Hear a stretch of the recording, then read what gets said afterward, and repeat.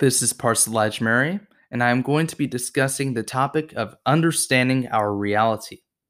We must revisit our past to truly comprehend how we have arrived to where we are today. So, we will be examining several thinkers across different eras. Extrapolating their words of wisdom will allow us to further understand the human condition of the West and its shaping of our reality.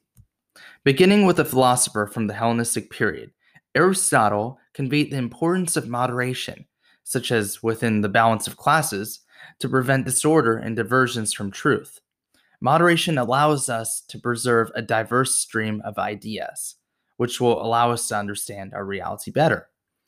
As Aristotle made clear, moderation is important to preventing corruption and preserving the truth.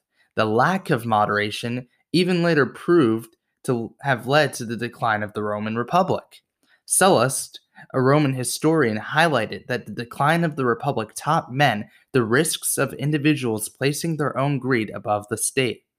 Thus, the deterioration of reality begins when people are given immoderate levels of power and control. Remember, to understand reality, we must protect it from being covered with corruption and lies. Moving to the medieval angle of reality, St. Thomas Aquinas writes of the unknowable realities, where he asserts his theory that God is the first mover of all things, since actuality and potentiality cannot coexist. And the first mover, which is God, must push the potentiality into actuality. There is a Renaissance angle to the unknown aspects of our reality too. Giovanni Pico della Mirandola adds that God has endowed humans the free will to determine the limits of their nature, what is creatable, and what we can achieve in our reality. Additionally, a major part of understanding our reality is to delve into the bounds of freedom. Enlightenment thinker Rousseau asserts that equality is a prerequisite of achieving liberty, but more is necessary, for equality on its own can still bring corruption. He emphasizes that the importance of general will, bringing the state's best interests in mind, is important, which is akin to Sallus's asserting of the dangers of individual greed placed above the state.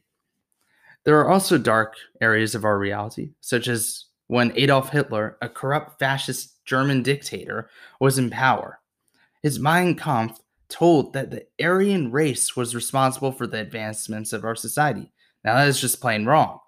Our reality can be hard to understand when covered with lies, and we must not take our reality for granted, but we must protect it from corruption. There are challenges to humanity, which Holbrook asserts is obtaining a perfect system. It's virtually impossible.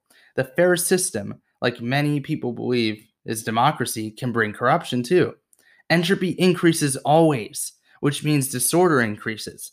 And even if we input energy to create the perfect system, there would still be errors in our methods. Challenges will not cease to exist. We must continue asking questions of our reality and taking advantage of our history to answer more of them than repeating mistakes of the history.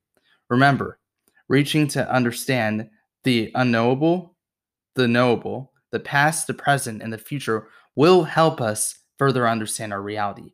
It is very complex. Thank you for listening and have a swell day.